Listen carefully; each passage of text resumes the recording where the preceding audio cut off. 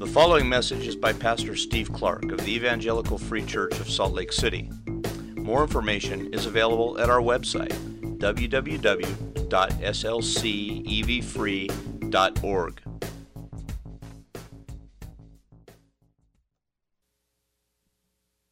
Father, we are thankful that, as this song reflected, the desire of the psalmist is real, possible, and in fact, desirable and experienced by us now because of Christ. We read about this in the Old Testament, and we desire it because you have done a work in us, and we can actually have it because of the work that you have done to draw us into fellowship with you, to put us in your presence. What a marvelous thing you've done. So we, your people, we sit here and we bow before you and we say thank you. And we ask you for more grace in this moment to open our eyes to the glory of Christ and the goodness of walking with him through life. Open our eyes to that. To teach us from your word. To teach us how to walk with him. To teach us this morning in particular some things that would be, if you would move, would be greatly assuring to us and instructive. So, Spirit of God, we ask you to open up the Scriptures and illumine them to our minds, to see things that are right there, that are not complicated, but perhaps to see them afresh and to see them in a winsome and encouraging light. Draw us on with the Scripture towards Jesus. And Father, we pray that you would commission the Spirit to do that here, so that Christ would be exalted, but so that we, your people, would grow and would experience more deeply and more wonderfully and more worshipfully what it is to be in your presence and to walk with you through life. We sit and we sing and we pray as we have already today, and we sense that this is a holy place, that you are in our midst, God, and so we look to you in hope. Thankful and in hope that you will do a work here in our midst this morning to mature us as your people and to call in perhaps some here who aren't your people yet, to call them into your family. Would you do that work here this morning? And in so doing, would you build a body? Would you build a church here that is a delight to your name and is a good witness to the world about what it is to know you and to walk with you and to experience you in holy delight? Make us a people that are pleasing to you and that are a clear witness to the world, and a people who walk in joy with you. You are so good. So do work this morning, Lord. Give clarity to the words that I'm going to say. Cause what's true, right, and helpful to rest deeply on your people. Be the teacher here. Be the shepherd of your flock. We look to you in hope and in thanksgiving pray. Amen.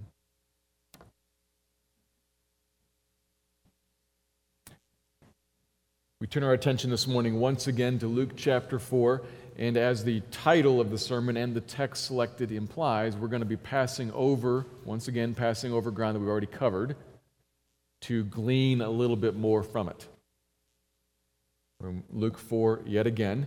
And 2 weeks ago we saw Jesus leaving the wilderness temptation that he had been led into and led through, facing the temptation that was deliberate in the plan of God. And we saw him come out of it triumphant over Satan and over those temptations, and then immediately, right away, to embark upon his personal ministry, going from the south in Israel up to the north into the region of Galilee, and beginning to travel town to town to town, synagogue to synagogue to synagogue, teaching. And verses 16 to 30 gave us one example of that teaching by recounting for us what happened in his hometown of Nazareth when he got there. He came into the synagogue, read the prophecy from the book of Isaiah, and then preached that he was the fulfillment of it. He was the one upon whom the Spirit of the Lord rested to empower him to proclaim the year of Jubilee, the year of the Lord's favor, the year of release from captivity and oppression, the year of hope, the year of all good to the people. That's me, said Jesus. Amazing claim, and one that the people of his hometown who had known him since birth said, no, way too familiar with him to give serious consideration to it, that he can't be the one. We've known him forever. And so, familiarity breeding contempt in this case, they set him aside, and Jesus walked away. But he didn't stop teaching. He went, as we saw last week, verses 31 and following, he came into more villages, and this time Capernaum, a city that he had been to before and would return to often. And again, we saw teaching and preaching, beginning and end of that passage, bracketing it. It's still very important, and as Jesus said at the end, it's the reason that I was sent, to preach the good news of the kingdom of God. That's front and center important. But in this particular passage, the heart of the passage emphasized the personal ministry of healing, as he healed people both from demonic oppression and ordinary physical malady. And the point being that he has astonishing power, astonishing authority to teach and to heal, both. To teach, to express, and to press into the hearts of people the good news of the kingdom of God. All sorts of people then also found astonishing authority and power compassionately exercised to heal them. That was the second point last week. He has this great power, and he is extremely willing, with compassion, to use that power to care for people, all sorts of people. Not just Christians, all sorts of people. He is willing, like a tender shepherd looking at people harassed and helpless, sick and hurt and oppressed by demons with no hope. He is willing to exercise his great power to meet them in their need, compassionately to care for them. Casting out demons when needed, healing all sorts of physical maladies, both those, as we emphasize repeatedly, some of which come from demonic, but not all of which. Those that come from demonic power, he heals them. Those that come from, we might call ordinary natural means, he heals them. He's physically caring for people and preaching the truth that they need to hear the good news of the kingdom. And at that mention of kingdom, we come to this week's sermon. We need to see all that we saw last week. That's extremely important. And I think that as you look at that, you see something. One of the points you emphasized was just behold Jesus. Astonishing authority and power. Compassionately used to care. Look at him. Marvelous. We need to see all that. And then there's a little bit more. Because while that should draw us onto him, we see that he has power to help, power to heal, and it should draw us who are weary and heavy laden, draw us to him to find rest for our souls there. There's also something we need to consider. This is all very calculated. Something more going on here that kind of arises when you realize that there's a deliberateness to this. It's easier to see the deliberateness in the teaching because he's going from town to town to town, synagogue to synagogue to synagogue. He opened the scroll and he looked for a particular place. That's all very deliberate. It's a little more clear that he's doing something with the teaching. But it might seem that the healing just kind of pops up, that it's kind of incidental. After all, he's teaching in the synagogue, and the demon brings it up. The demon mentions who he is and kind of starts it. So it might seem that he didn't really intend any of that. And then later when he goes to Simon's mother-in-law's house, the people ask him, and then the crowds just come. He didn't send out like a press release inviting people to come. So it might seem That all the healing was just kind of sprung on him, and it was inadvertent, and it just happened. And that would be to miss something important, to miss the big picture purpose. The healings are also very deliberate. They are less obviously deliberate, but they are deliberate.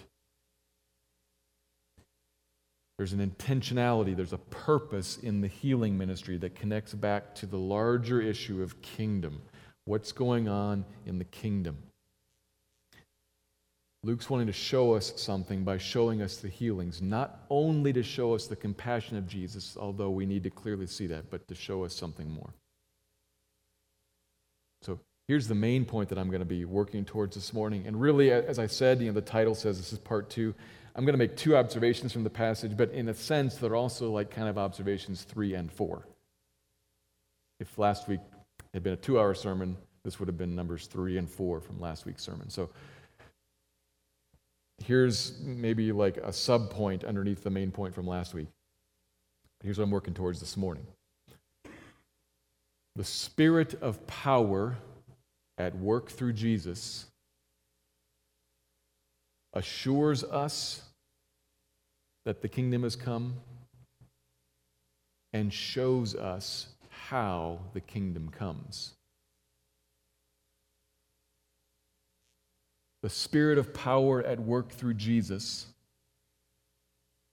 these are going to kind of be the 2 points, assures us that the kingdom has come and shows us how the kingdom comes. So I'm going to work towards 2 observations, but first I'm going to read a number of verses that we've already read. So I'll read them slowly so you can follow along. They're in chapters 3 and 4, and you'll hear a theme in them, I think.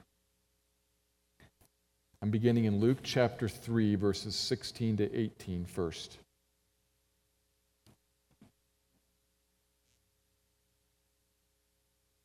Luke 3:16.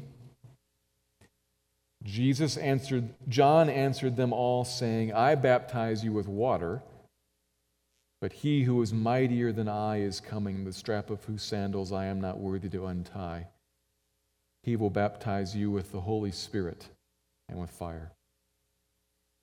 His winnowing fork is in his hand to clear his threshing floor and to gather the wheat into his barn, but the chaff he will burn with unquenchable fire. So with many other exhortations, he preached good news to the people. 21. Now when all the people were baptized, and when Jesus also had been baptized and was praying, the heavens were opened, and the Holy Spirit descended on him in bodily form like a dove. And a voice came from heaven, You are my beloved Son, with you I am well pleased. Chapter 4, verse 1. And Jesus, full of the Holy Spirit, returned from the Jordan and was led by the Spirit in the wilderness for 40 days, being tempted by the devil. And he ate nothing during those days, and when they were ended, he was hungry. The devil said to him, If you are the Son of God, command this stone to become bread. And the temptations follow. Verse 13 then. And when the devil had ended every temptation, he departed from him until an opportune time, and Jesus returned in the power of the Spirit to Galilee. And a report about him went out through all the surrounding country, and he taught in their synagogues, being glorified by all. Teaching, verse 18. Reading in the synagogue, the Spirit of the Lord is upon me, because he has anointed me to proclaim good news to the poor. He has sent me to proclaim liberty to the captives and recovery of sight to the blind, to set at liberty those who are oppressed, to proclaim the year of the Lord's favor. And he rolled up the scroll and gave it back to the attendant and sat down, and the eyes of all in the synagogue were fixed on him. And he began to say to them, Today this scripture has been fulfilled in your hearing. Verse 31. And I'll read 31 to 41. And he went down to Capernaum, a city of Galilee, and he was teaching them on the Sabbath, and they were astonished at his teaching, for his word possessed authority. And in the synagogue there was a man who had the spirit of an unclean demon, and he cried out with a loud voice, "Ha! What have you to do with us, Jesus of Nazareth? Have you come to destroy us? I know who you are, the Holy One of God." But Jesus rebuked him, saying, "Be silent and come out of him." And when the demon had thrown him down in their midst, he came out of him, having done him no harm. And they were all amazed and said to one another, "What is this word?" For with authority and power he commands the unclean spirits, and they come out. And reports about him went out into every place in the surrounding region. And he arose and left the synagogue and entered Simon's house. Now Simon's mother-in-law was ill with a high fever, and they appealed to him on her behalf. And he stood over her and rebuked the fever, and it left her. And immediately she rose and began to serve them. Now when the sun was setting, all those who had any who were sick with various diseases brought them to him, and he laid his hands on every one of them and healed them. And demons also came out of many, crying, "You are the Son of God." But he rebuked them and would not allow them to speak, because they knew that he was the Christ. We'll stop there. So here's the first observation I want to make from these passages, these two chapters, and especially the verses that I read. Here's the first point. Jesus ministers in the authority and power of the Spirit to show, to make clear, that the kingdom of God has come upon the world. Jesus ministers in the authority and power of the Spirit to show that the kingdom of God has come upon the world.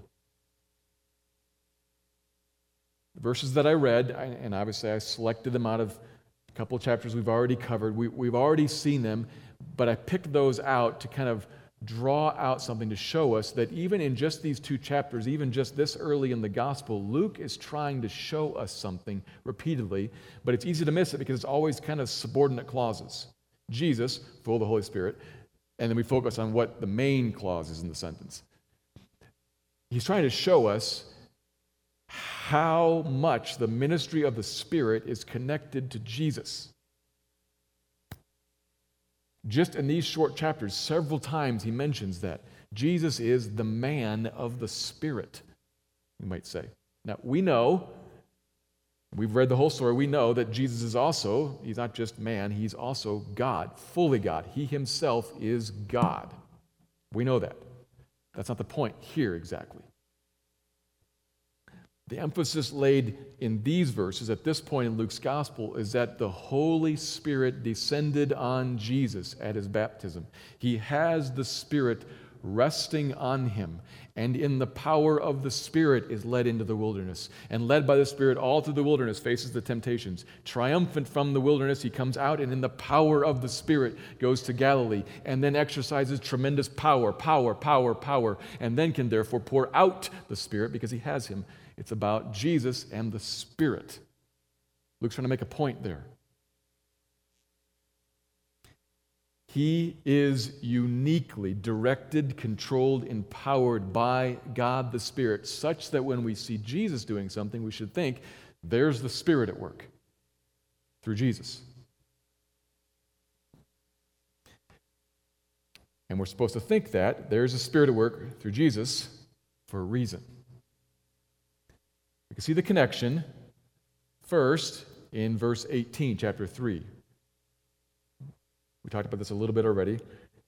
Luke 4:18, quoting, I said chapter 3, I mean 4. Chapter 4:18, Luke shows us Jesus reading and quoting from the prophet Isaiah.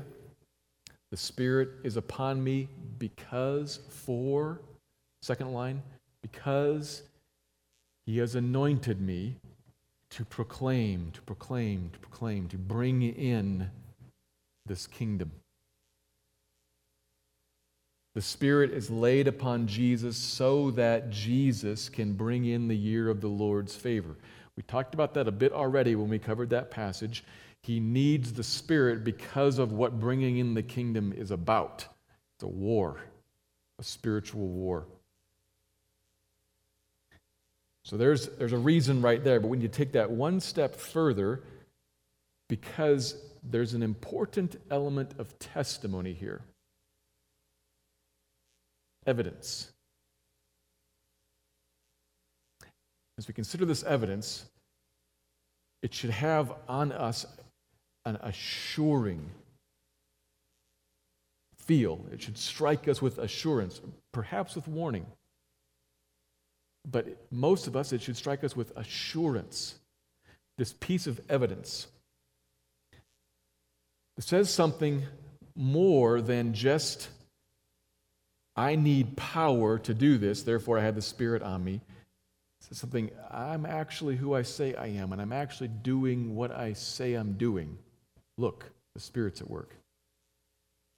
We'll see this in a couple of passages. Consider first Matthew chapter 12. Let's think for a moment about a couple of passages. Matthew 12 is the first one. When the Pharisees saw Jesus, in that passage, heal a demon-possessed man who was blind and mute. He heals a demon-possessed man who's blind and mute. And the Pharisees claim that he's able to do that by the power of Satan, and so they dismiss him. And Jesus' answer? If Satan casts out Satan, he's divided against himself. His kingdom's divided against himself. It won't stand. In other words, I'm not casting out demons by the power of Satan. That makes no sense. Think about that. It makes no sense. Satan is not against Satan. But rather, Jesus continues, if it is by the Spirit of God that I cast out demons, then the kingdom of God has come upon you. So think about this, Pharisees, he says. The unclean spirits are cast out by, not unclean spirits, the unclean spirits are cast out by the clean Spirit, by the Holy Spirit, who's flowing out of me, which, alert, means something about who I am and what I'm doing. The kingdom of God has come upon you, like one man pounces on another to take him. The kingdom of God has come upon the world. Look and beware. He says that to Pharisees. The beware part applies to Pharisees, but the assurance and encouraging part, hear that in this passage, back in Luke chapter 7. Makes a similar point. John the Baptist, in Luke 7, sends some guys to ask Jesus, are you the one who was to come? Are you the guy? Or are we to wait for another? Or should we be expecting someone else? And why does John wonder that? I thought John was like rock solid sure. Behold, the Lamb of God who takes away the sin of the world. He says that in public repeatedly. He's sure. And now he says, are you the guy? I'm not so sure. Why is that? Because if you read the context, John's in prison. And in John's mind, John's reading of the Old Testament, you'll recall Jesus stopped right in the middle of verse 2 of Isaiah 61 to proclaim the year of the Lord's favor, hard stop, and the next phrase said, and the judgment. John just reads that right through and says, if Messiah comes, the Messianic kingdom comes, there's deliverance, there's freedom of the oppression and the judgment of the oppressors. And here I am in prison. What's the deal? It hasn't happened. This is not what I thought was going to happen when Jesus came into my life. What is going on? Are you actually the Christ? Because I'm in jail and I got a sneaky suspicion he's going to cut off my head. Really? So they asked Jesus, are you the one? His answer, Luke 7, verse 21, in that hour, Jesus healed many people of diseases and plagues and evil spirits. And on many who were blind, he bestowed sight. And he answered the messengers, "Go and tell John what you have seen and heard. The blind receive their sight, the lame walk, the lepers are cleansed, the deaf hear, the dead are raised, and the poor have good news preached to them." Just like our chapter 4. Proclamation of the good news of the kingdom and the casting out of the demonic and the healing of every sort of affliction. Go tell John, this is what's going on in me. Am I the one who is to come? Look, for sure, I'm the one who's to come, because the Spirit of the Lord in power is at work through me. Look and rest assured.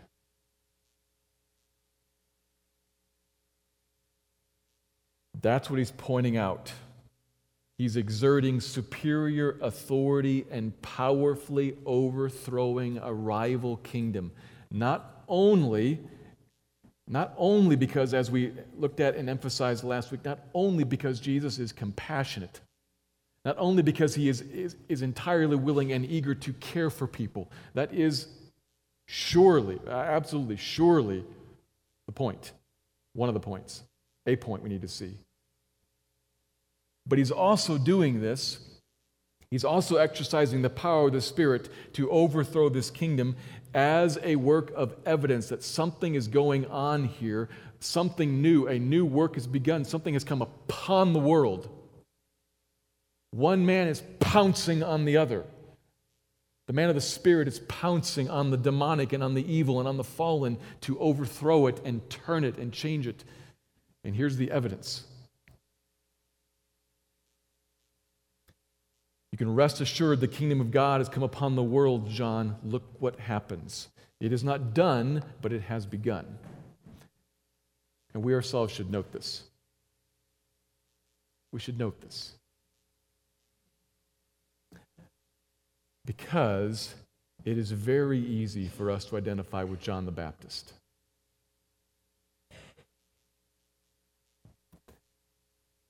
How many of us, how many times find ourselves, as we're sitting in John the Baptist's position, you're in prison, so to speak, you're holding on to the short end of the stick of life, and you're thinking, is this what it's supposed to be? Because I'm pretty sure they're going to cut off my head. This is not what I thought was going to happen when Jesus came into my life. This is not what is supposed to be for somebody who is a follower of the sovereign, good, wise, powerful, gracious God who is full of compassion and has ultimate authority and power to care for me. She still left me. The doctors tell me I am going to die. They can't fix it. My kids are long gone. What happened? That's how it's supposed to be. This is where we live right here.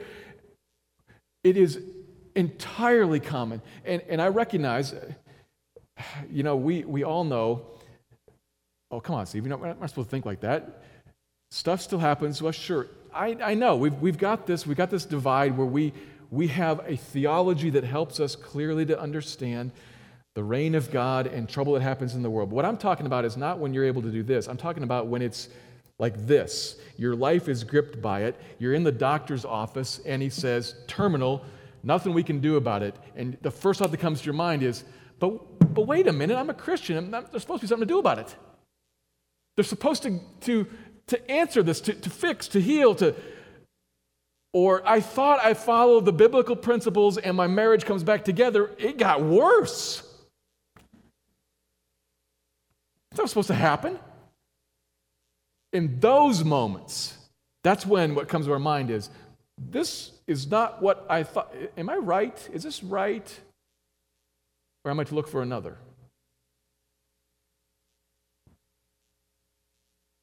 It is easy to find ourselves there. It happens, I think, probably happens to every person sometime after they become a Christian.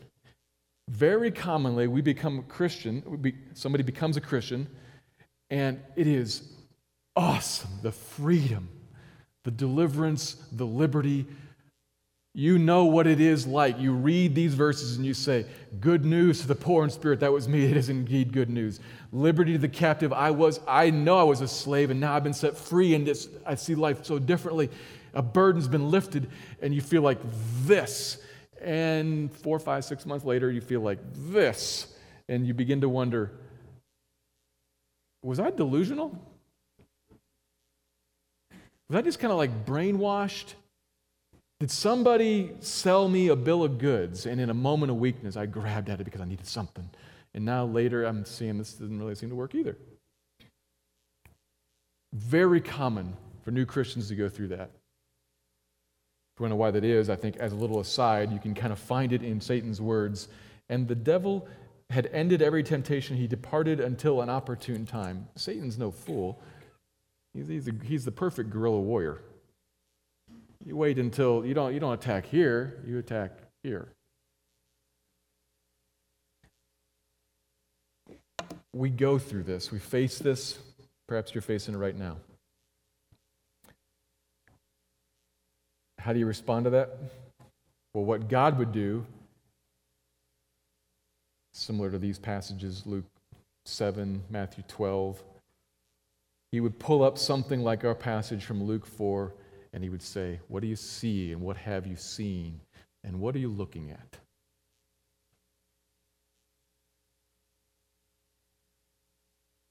What have you seen? Have you seen, in the Scripture, let's start. Have you seen the record of what happened? The record is not in dispute. The explanation is in dispute. Some will say, oh, it's by the power of Satan that he drives out the demons. But we can't dispute he drives out the demons because that guy was going nuts and he couldn't see and he couldn't talk. And now he's in his right mind, talking and seeing. We can't argue with that. We can argue with why that is. The record is not in dispute. Power and authority of astonishing magnitude was poured out in Jesus.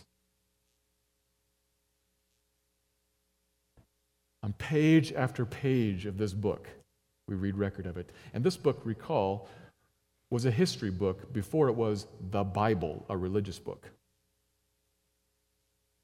Luke's writing careful history. Recall?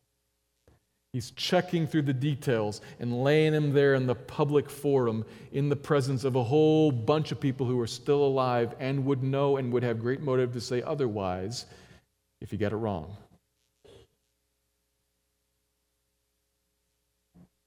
Are you looking at that? Or are you looking at the prison bars in front of you saying, I'm in jail, how can this be?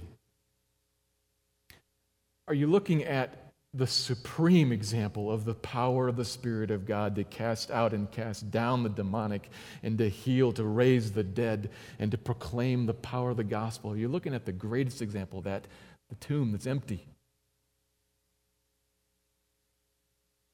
The fact of the tomb that was empty. That does not happen by the power of the demonic. The demonic does not raise the dead, rip one captive out of his own hand. The demonic does not do that. The power of God does. So we need to hear the counsel of God to us to say, read and look and see. Remember, the tomb was empty. The power of God has been poured out in Jesus. Are you still in prison? Yeah. Did the doctor still say thus and so? Indeed, yes. And I have said, the kingdom has come. We could look back and look at history, and especially we look at the tomb empty. But even graciously, thankfully, God has given you evidence in your own life if you would see it.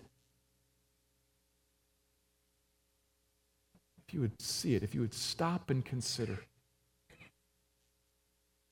If you're a Christian, the Spirit of God has been at work in your life powerfully, centering Jesus right in front of your eyes. There are things that you know and things that you have seen. And what happens is we set them aside in the face of something more alarming and we forget them. go back, remember, look again. Sometimes, maybe what that means is you look at something where God did something miraculous, something extremely kind and providential, the meeting of a need, the healing of a disease, the answering of a specific prayer. Maybe something like that. But even more than that, there is in every Christian within you, the Spirit of God lives and causes the Word of God to resonate with you, to live as you read it and as you seek God and ask, are you the one who wants to come? The Spirit of God in you will say, it's alive, yes. But what happens is that doubt grows as we set aside the past evidence of the Scripture, set aside the past evidence of the empty tomb, set aside the past evidence of God in our lives, and stop reading our Bible. And then look at life. That's what causes doubt to just grow and blossom. And lack of assurance and worry. God has given you the evidence. He has shown you the kingdom has come. It's not done. We still pray, Lord, bring your kingdom. Make it on earth like it is in heaven. But something has dawned, and this is a different and a new day. And you have experienced it if you are a Christian. Remember and ask God to open your eyes to the evidence. It's here. That's one of the things that Jesus, in the power of the Spirit, Luke records it, one of the purposes of this story is to show an inbreaking, a coming upon the world of a new world. This should be, it really should be encouraging to you. And it should cause you to kind of maybe pause with a little bit of warning in it. Because while we can identify with John, some of us also can identify with the folks in Nazareth or with the Pharisees that encountered Jesus. There's a warning here that says, in the same breath, the kingdom has come, be encouraged, but if you stand against it, be warned, because the kingdom has come. Perhaps some, I don't know who, but perhaps some you're kind of probably a little more like a Pharisee or like somebody in Nazareth saying, prove it to me. Show me something else. Show me something else. Show me something else. I knew a guy, a college student. I was sharing the gospel with him over the course of a couple different weeks. And he was listening and tracking with the gospel. He was considering it, so it seemed. And he said, but I just don't know. I mean, is God real? Is he here? And I said, well, I'm going to pray that he shows himself to you in some way. And then he kind of like dropped off the face of the earth. Like I couldn't get a hold of him. I went to a place where he lived. I couldn't find him. He just like disappeared. And 2 weeks later, reappeared. And I said, where'd you go? What happened? He said, oh, man, 2 weeks ago, the day after I met with you, got in a car accident. And I was riding with so-and-so, somebody that I knew, and she veered off the road, and the car rolled 3 times. It was stunning. It was freaky. And we all got out of it and walked away safe. And I said, wait, so what you're saying is that the day after we were talking about the gospel again, you were saying, is God real? I don't know. You got in a car accident, which you rolled the car 3 times, and you all got out of it and walked away safe. He said, yeah.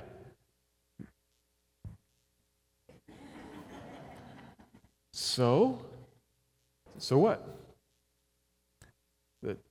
Do you think maybe, that God was in that? He said, oh no, that's just physics. Because of where I was sitting when the car flipped over, and the type of car she had is really good, like shell protection. So the car didn't collapse on us, and I was buckled in, so I didn't get thrown out of the car. And that's why that happened. Okay. Granted, that is why that happened. But do you think God was in the design of the car and in the seatbelt? And the fact that he didn't run into a tree. And nope. But I really hope God would show me that he's involved in the world. And then maybe I'll consider the gospel. You man from Nazareth. I don't know whatever happened to him, but don't be like that. God's at work. God's at work in the world. God's at work in your life. Because the kingdom has come upon the world and is overthrowing and clearing away everything that will stand against him. Don't get on the wrong side of this. Don't get on the wrong side of this. So beware of that, but be encouraged by it also. God has shown us and is showing us his hand. That should be an assurance to us. And the second point, Jesus ministers in the power of the Spirit because the power of the Spirit is needed to bring the kingdom to the world. Jesus ministers in the power of the Spirit because the power of the Spirit is needed to bring the kingdom to the world. So here's the second observation, or perhaps you might say the fourth observation of this long deal with this passage. What we're reading about here in chapter 4 is all under this heading of Jesus in the power of the Spirit went through Galilee, teaching and preaching, healing. And it shows compassionate, loving care for people, and it shows evidence that the kingdom of God is at hand. But why is the Spirit of God in the power of the Spirit, why is that what we're talking about here? Why is that the element that proves the kingdom of God? Could have had, say, like a magic password or something, or could have just showed great intelligence. Why is it power? Spirit power. That's the issue here. Because of the task at hand, the bringing of a kingdom into a world that is lost and dark and under the demonic and broken and blind. He's invading, he's bringing a kingdom and setting up a throne. The Spirit is invading and setting up a throne, enthroning Jesus in the midst of a kingdom that is demonic. We talked about this last week, some weren't here. We have to think for a second about the demonic. The demonic is not just bad stuff, distasteful things. The demonic world, the spirit world of fallen angels, demons, is real and terrifying if we understood it. And what's going on is a frontal attack on that realm of power to throw it away. We are powerless against that. We have nothing to do that can stop it. The only power that can defeat such powerful creatures, angels are creatures, they are fallen. The only power that can defeat such powerful creatures is a power from outside of the creation. Power of the Spirit of God to subjugate the demonic. And we talk about healing and the reversing of all of the maladies and all of the deformities and all of the injuries, and in the end, finally, even the decaying and the weakness of the human body. We're talking about overthrowing and turning back laws of nature. The laws of nature spoken into existence by the mouth of God that governs how cells work, governs the decay of our bodies, governs cause and effect and gravity that controls how injuries happen. We are bound to them and we cannot overcome them. The only power that can overcome the law of nature is the mouth that spoke that law, the mouth of God. The only one that can overcome the power of the curse on all that is the mouth that spoke that curse against the nature of Genesis 3 and the man and the woman of Genesis 3. We have no power to overcome, to reverse curse and reverse laws of nature. Only God can. And the blindness of spiritual eyes and the deafness of spiritual ears and the deadness of spiritual hearts, we are a people who cannot speak any word into a deaf ear or shine any light into a blind eye. We cannot raise the dead. When we go to proclaim a gospel of good news that brings freedom from captives, we're talking to people who are enslaved utterly and absolutely, and that includes even us at the start. And it includes even us now still plagued by fallenness in us. We have no power to reverse that, to overcome it. Only the power of God can. This is a kingdom, here's the big point, this is a kingdom that is not natural.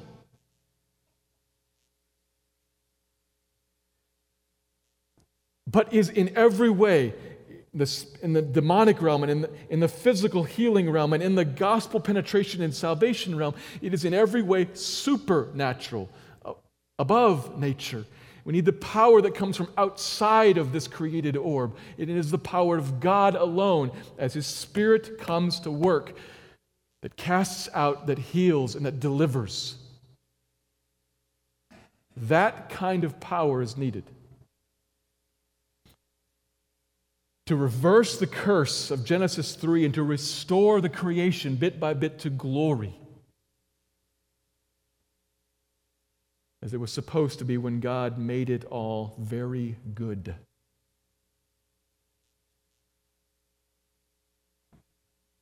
If you fast forward to the end, that full, glorious, very good restoration is coming. We preached about this some time back. And if you lift up your eyes and you see ahead, you see the city. That's coming, the fullness of the kingdom. But that kingdom has come already, and it is of the same sort. It is driven forward by the same power. Spiritual power, the power of God the Spirit.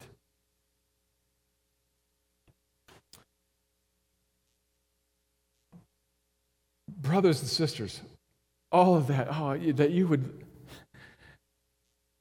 see in front of yourself, that we would see in front of ourselves some glimpse of the task that is in front of us, because this is the battle that we still are engaged in, not a battle against flesh and blood, but a battle against spiritual forces of evil. That we would see something of that battle and in front of it kind of go, oh, who is sufficient for such a task? Who can do this? And realize you cannot, but He can. And that is such good news. We rarely like to pick fights we know we can't win.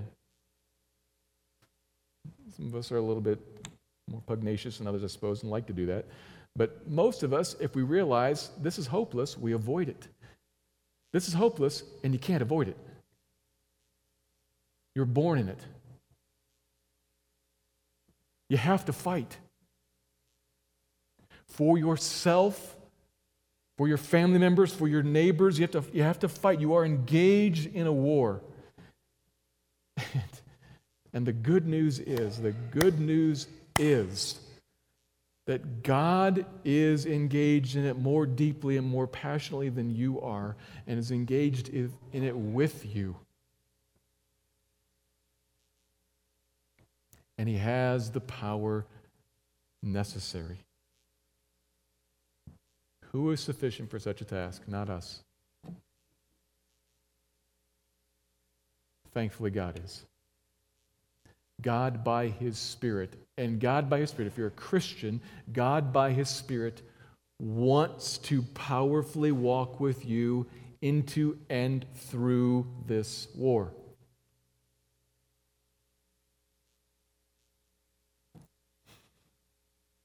He lives in you and is at work in you and in me, and every Christian is working us in ways that we are often unaware of, waging this war, protecting us from the demonic, healing our bodies, restoring us, pressing the gospel into us and convincing us bit by bit more and more of the beauty of Jesus and the goodness of God. So he is in us. But what I want to lean on here, what I want to push on is that when we see attached to Jesus these words like, in the power of the Spirit, full of the Holy Spirit, we would find, if we were to look ahead into Luke's second book, the book of Acts, that the same kind of phraseology is often attached to the apostles. You can find this kind of language throughout the New Testament. It's not just Jesus. We are to be full of the Holy Spirit. We can walk in the power of the Spirit. I'm not just talking about indwelt by the Spirit. I'm talking about something of abundance, a filling, an empowering.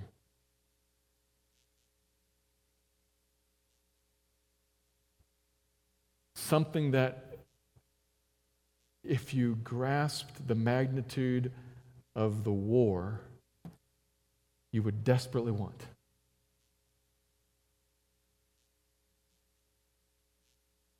Sometimes the reality of the war kind of breaks in and we see it and say, oh my word, and we pray. But too often, and surely this is part of Satan's wise tactic, too often he keeps the war kind of behind in the shadows. So we think we're kind of carrying along okay, muddling through.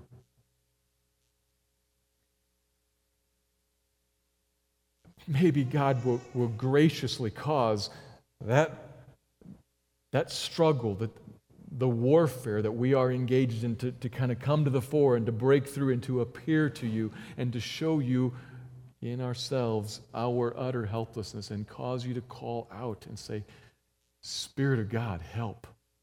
God, help me. And we don't stop there. It's not that the filling of the Spirit, the empowering of the Spirit is not an end in itself. It's for something else. So it's better to pray something like this. Spirit of God, will you show me Christ in authority over this trouble? God, will you, by your Spirit, convince me of the depth and the breadth and the height and the love of Jesus for me? Because I don't believe it right now. I'm struggling. God, will you powerfully, by your Spirit, open Sally Sue's eyes to the truth of the gospel? I shared it with her, but she doesn't see it. Will you open her eyes? So you're praying not for the Spirit to fill you in and of itself, but for the Spirit to be at work through you in a kingdom purpose. Spirit of God, will you make the word to sing, to live, so that when I am in my questioning, I'm seeing the prison bars and I'm wondering, is Jesus really real? Would you cause the scriptures to run, to live in my heart and mind so that I will say, yes, he is. Spirit of God, will you do something kingdom work-wise? A heart of dependence like that, a heart of submission and a heart of expressing a need, God is eager to meet. The scriptures tell us again and again that there is no God like him who acts on behalf of those who wait for him. Waiting does not necessarily involve long periods of time of nothing. Waiting is an attitude of heart, of dependence, of I'm looking to you, or on the other hand, I think I got this, and I'm moving ahead without.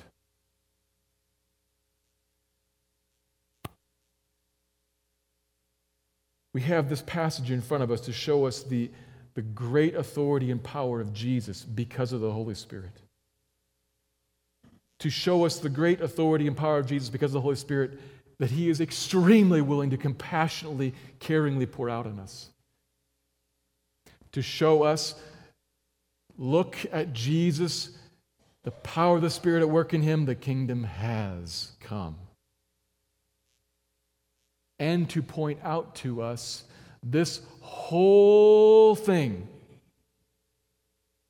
life, is spiritual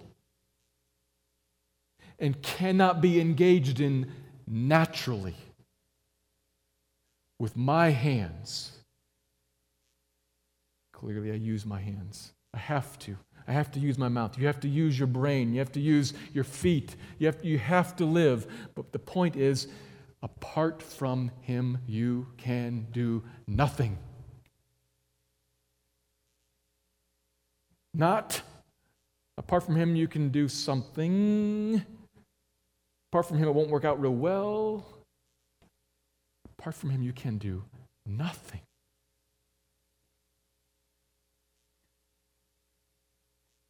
There's this old movie, The Untouchables. Sean Connery has a great role in it. It's about Chicago, a great city. And it's about crime, and Sean Connery's character is a cop, and he comes home to find an assassin in his apartment.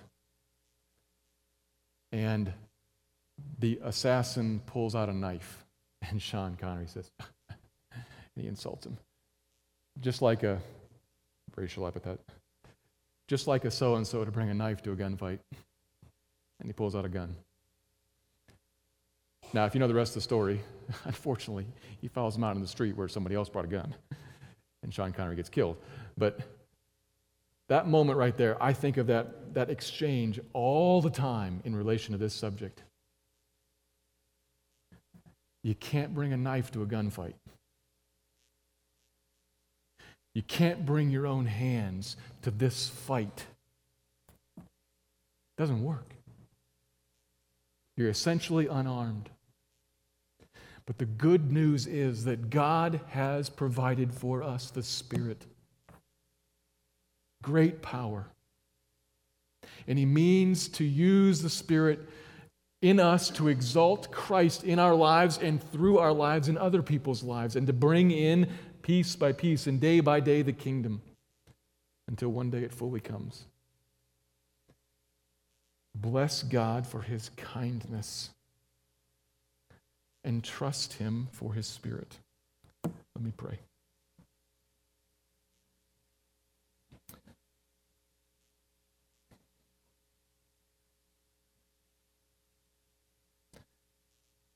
Lord, would You speak to us now in ways that move us to trust,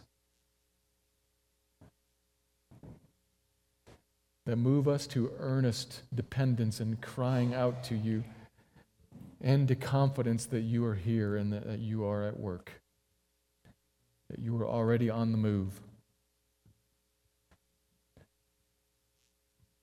Lord, help. Build up Your people individually, then build up Your people here corporately as a body here. Draw in, Lord, draw in some who have resisted You. Alert them to the fact that Your kingdom has come and it is overcoming the world, and it has to be reckoned with. The tomb is empty, Christ has risen, and it is all true. Make them aware of that and call them to faith. Open blind eyes and unstop deaf ears, and save, please. And build up us, Your people, in hope. Cause us to depend on You. And honor Christ in us and through us, we pray. Amen.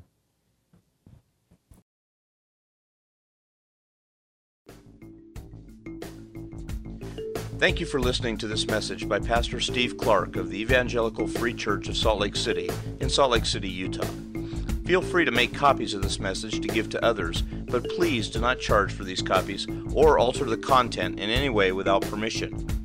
We invite you to visit our website at www.slcevfree.org or call us directly at area code 801-943-0091. Our mailing address is Evangelical Free Church of Salt Lake City, 6515 South Lion Lane, Salt Lake City, Utah, 84121.